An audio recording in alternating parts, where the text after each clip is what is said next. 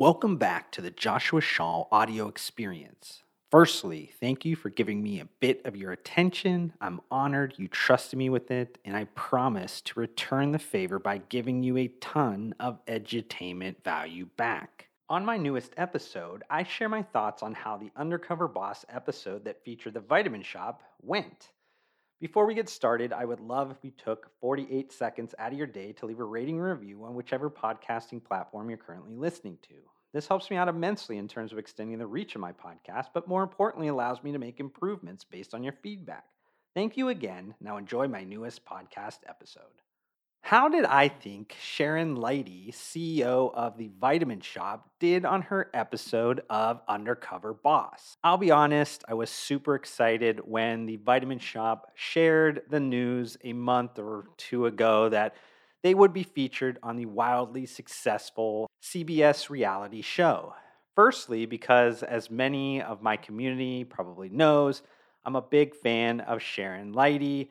And for those that maybe are scratching their head in confusion, maybe why, I wrote an article about her and the job that she has been doing at the Vitamin Shop in the middle of last year. And I'll leave the link to that content in this content's description if you're interested in reading that article. Secondly, because I've been a longtime fan of Undercover Boss. And then finally, how cool is it that the functional CPG industry as a whole and many of the individual brands that I work with get national positive mainstream exposure? If you've never heard of the reality television series Undercover Boss, it's a show concept that was based on the British series of the same name. The first season of the American version consisted of 9 episodes produced in 2009 and first aired following the CBS coverage of the Super Bowl on February 7th, 2010.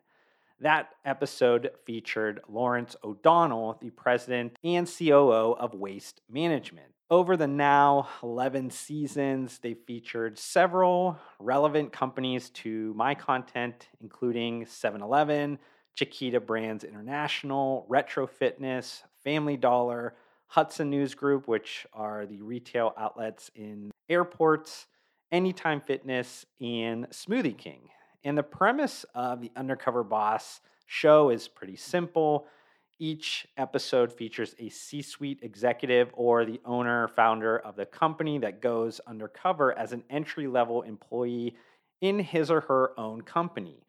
The undercover boss gets to choose their disguise, which involves usually changing their appearance substantially and assumes an alias and fictitious backstory. The fictitious explanation for the accompanying camera crew has changed over the years, but usually revolves around the undercover boss being filmed as part of a documentary about entry-level workers in a particular industry, usually changing careers. The boss is exposed to a series of predicaments with amusing results and invariably spends time getting to know selected company employees, learning about their professional and personal challenges. At the end of the undercover week, the boss returns to his or her true identity and calls in the selected employees to the corporate headquarters. The boss rewards hardworking employees through a number of compensation or non-compensatory rewards. The company has no control over what airs, although the promises made by CBS and the producers to the company that their reputations will not be hurt. Neither the company nor the executive receives any money from CBS or the show's producers, so the value really comes in the form of the undercover boss being able to see the organization through a unique lens that will undoubtedly provide invaluable insights to make themselves and the company better. Now that I've caught you up on the undercover boss details, I do want to give a shout out to the sponsor of this content, Ghost Lifestyle. I've been a huge supporter of this sports and active nutrition brand since they initially launched in 2016. And they've won my ultra coveted sports nutrition brand of the year the last 4 years. Personal favorites of mine are the Sour Patch Kids Blue Raspberry Ghost Energy Drinks, Chips Ahoy Ghost Whey, and Bubblicious Legend Pre-Workout. You can grab yours at ghostlifestyle.com or through fine retailers like the Vitamin Shop. So, back to that kind of initial question that I posed in the introduction. How did I think Sharon did on her episode of The Undercover Boss? And just to kind of get the cliffhanger right out of the way, I did think that Sharon did a great job, and the appearance on Undercover Boss overall was likely good publicity for the Vitamin Shop. As for rating on an entertainment scale, I would give it a 7.6 out of 10 based on maybe the 2 or 3 dozen episodes of Undercover Boss that I've seen over the last decade. I know the Vitamin Shop didn't get editing rights, and Undercover Boss sure as hell didn't give me any creative decision making, but I would have liked to see more variety in the content. I did see some clips from Sharon working in the distribution center that was shared by CBS, but they really didn't kind of show that in the final edit. I would also have liked to see some more spice in the episode just for like entertainment purposes. And while that lack of spice is probably a pretty good thing for the Vitamin Shop overall, we only really saw one disciplinary area that I'll kind of talk about here in a few minutes. I also thought the disguise CBS used for Sharon was too familiar to trick anybody, or maybe that's because I do actually know Sharon personally, and they ended up kind of turning her into a Northeast Ohio looking mom that reminded me of my own mom a lot. And that's not in a bad thing, it's actually in a good thing. But I did also appreciate her throwing the Northeast Ohio kind of hometown area some love in her backstory as being a former gift shop manager from Cleveland, Ohio. Maybe my favorite part of the episode was when Sharon was in Milford, Connecticut location with Glow. She was struggling with pronouncing ingredient names, and as somebody that has been on the business side of the supplement space for the last 13 years, I still struggle with that science pronunciation stuff daily. What Sharon discovers at this undercover spot is that the product education that the store associates, or kind of what they're known as health enthusiasts, and the managers get is kind of not enough to serve the customers at the expectation level of the Vitamin Shop. With the Vitamin Shop's operational model, at least at the time of filming, being 100% corporate owned stores and employees not significantly incentivized by performance or sales commission methods, they are focused on giving the best customer service to anybody that walks in the door and helping them reach their health and wellness goals. This finding results in Sharon allocating a $500,000 in additional budget to beef up the product education. Another big discovery for Sharon was around how product shipments would be received by the stores looking to replenish their inventory. In that distribution clip that I referenced earlier that seemed to be cut from the final episode, Sharon realizes that the robotics technology isn't working exactly as she intended.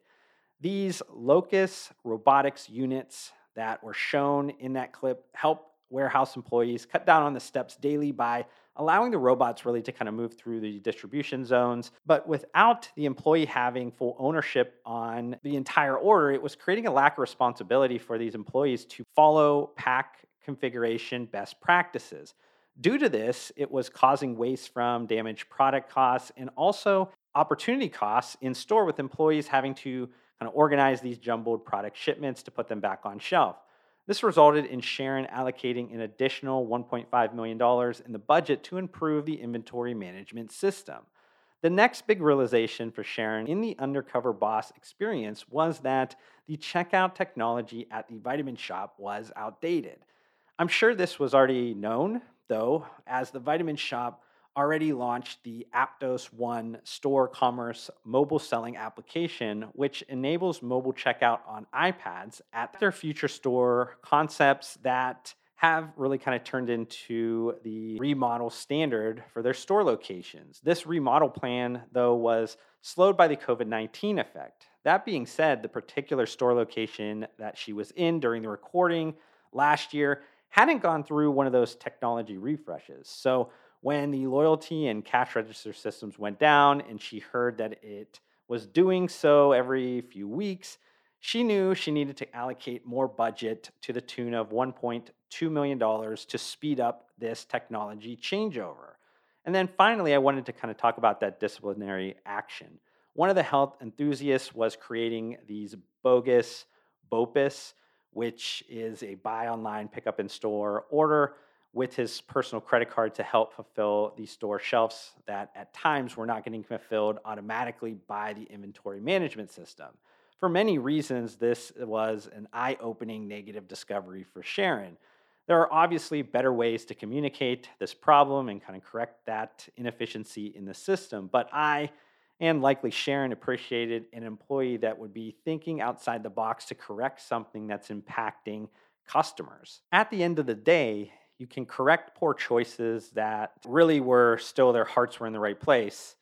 You also really can't teach this like an innate problem solving skills within employees. So it's important to make sure that these individuals that do have those skill sets can be given the opportunity to succeed in any organization. They just need to be kind of corrected in their current actions.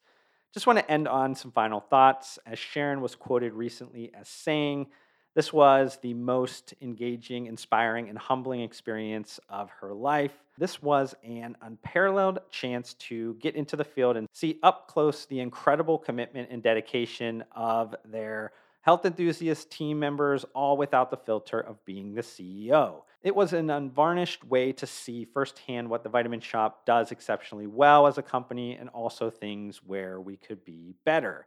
Sharon will ultimately become a better leader because of this experience, and the Vitamin Shop will ultimately become a better company because of this experience.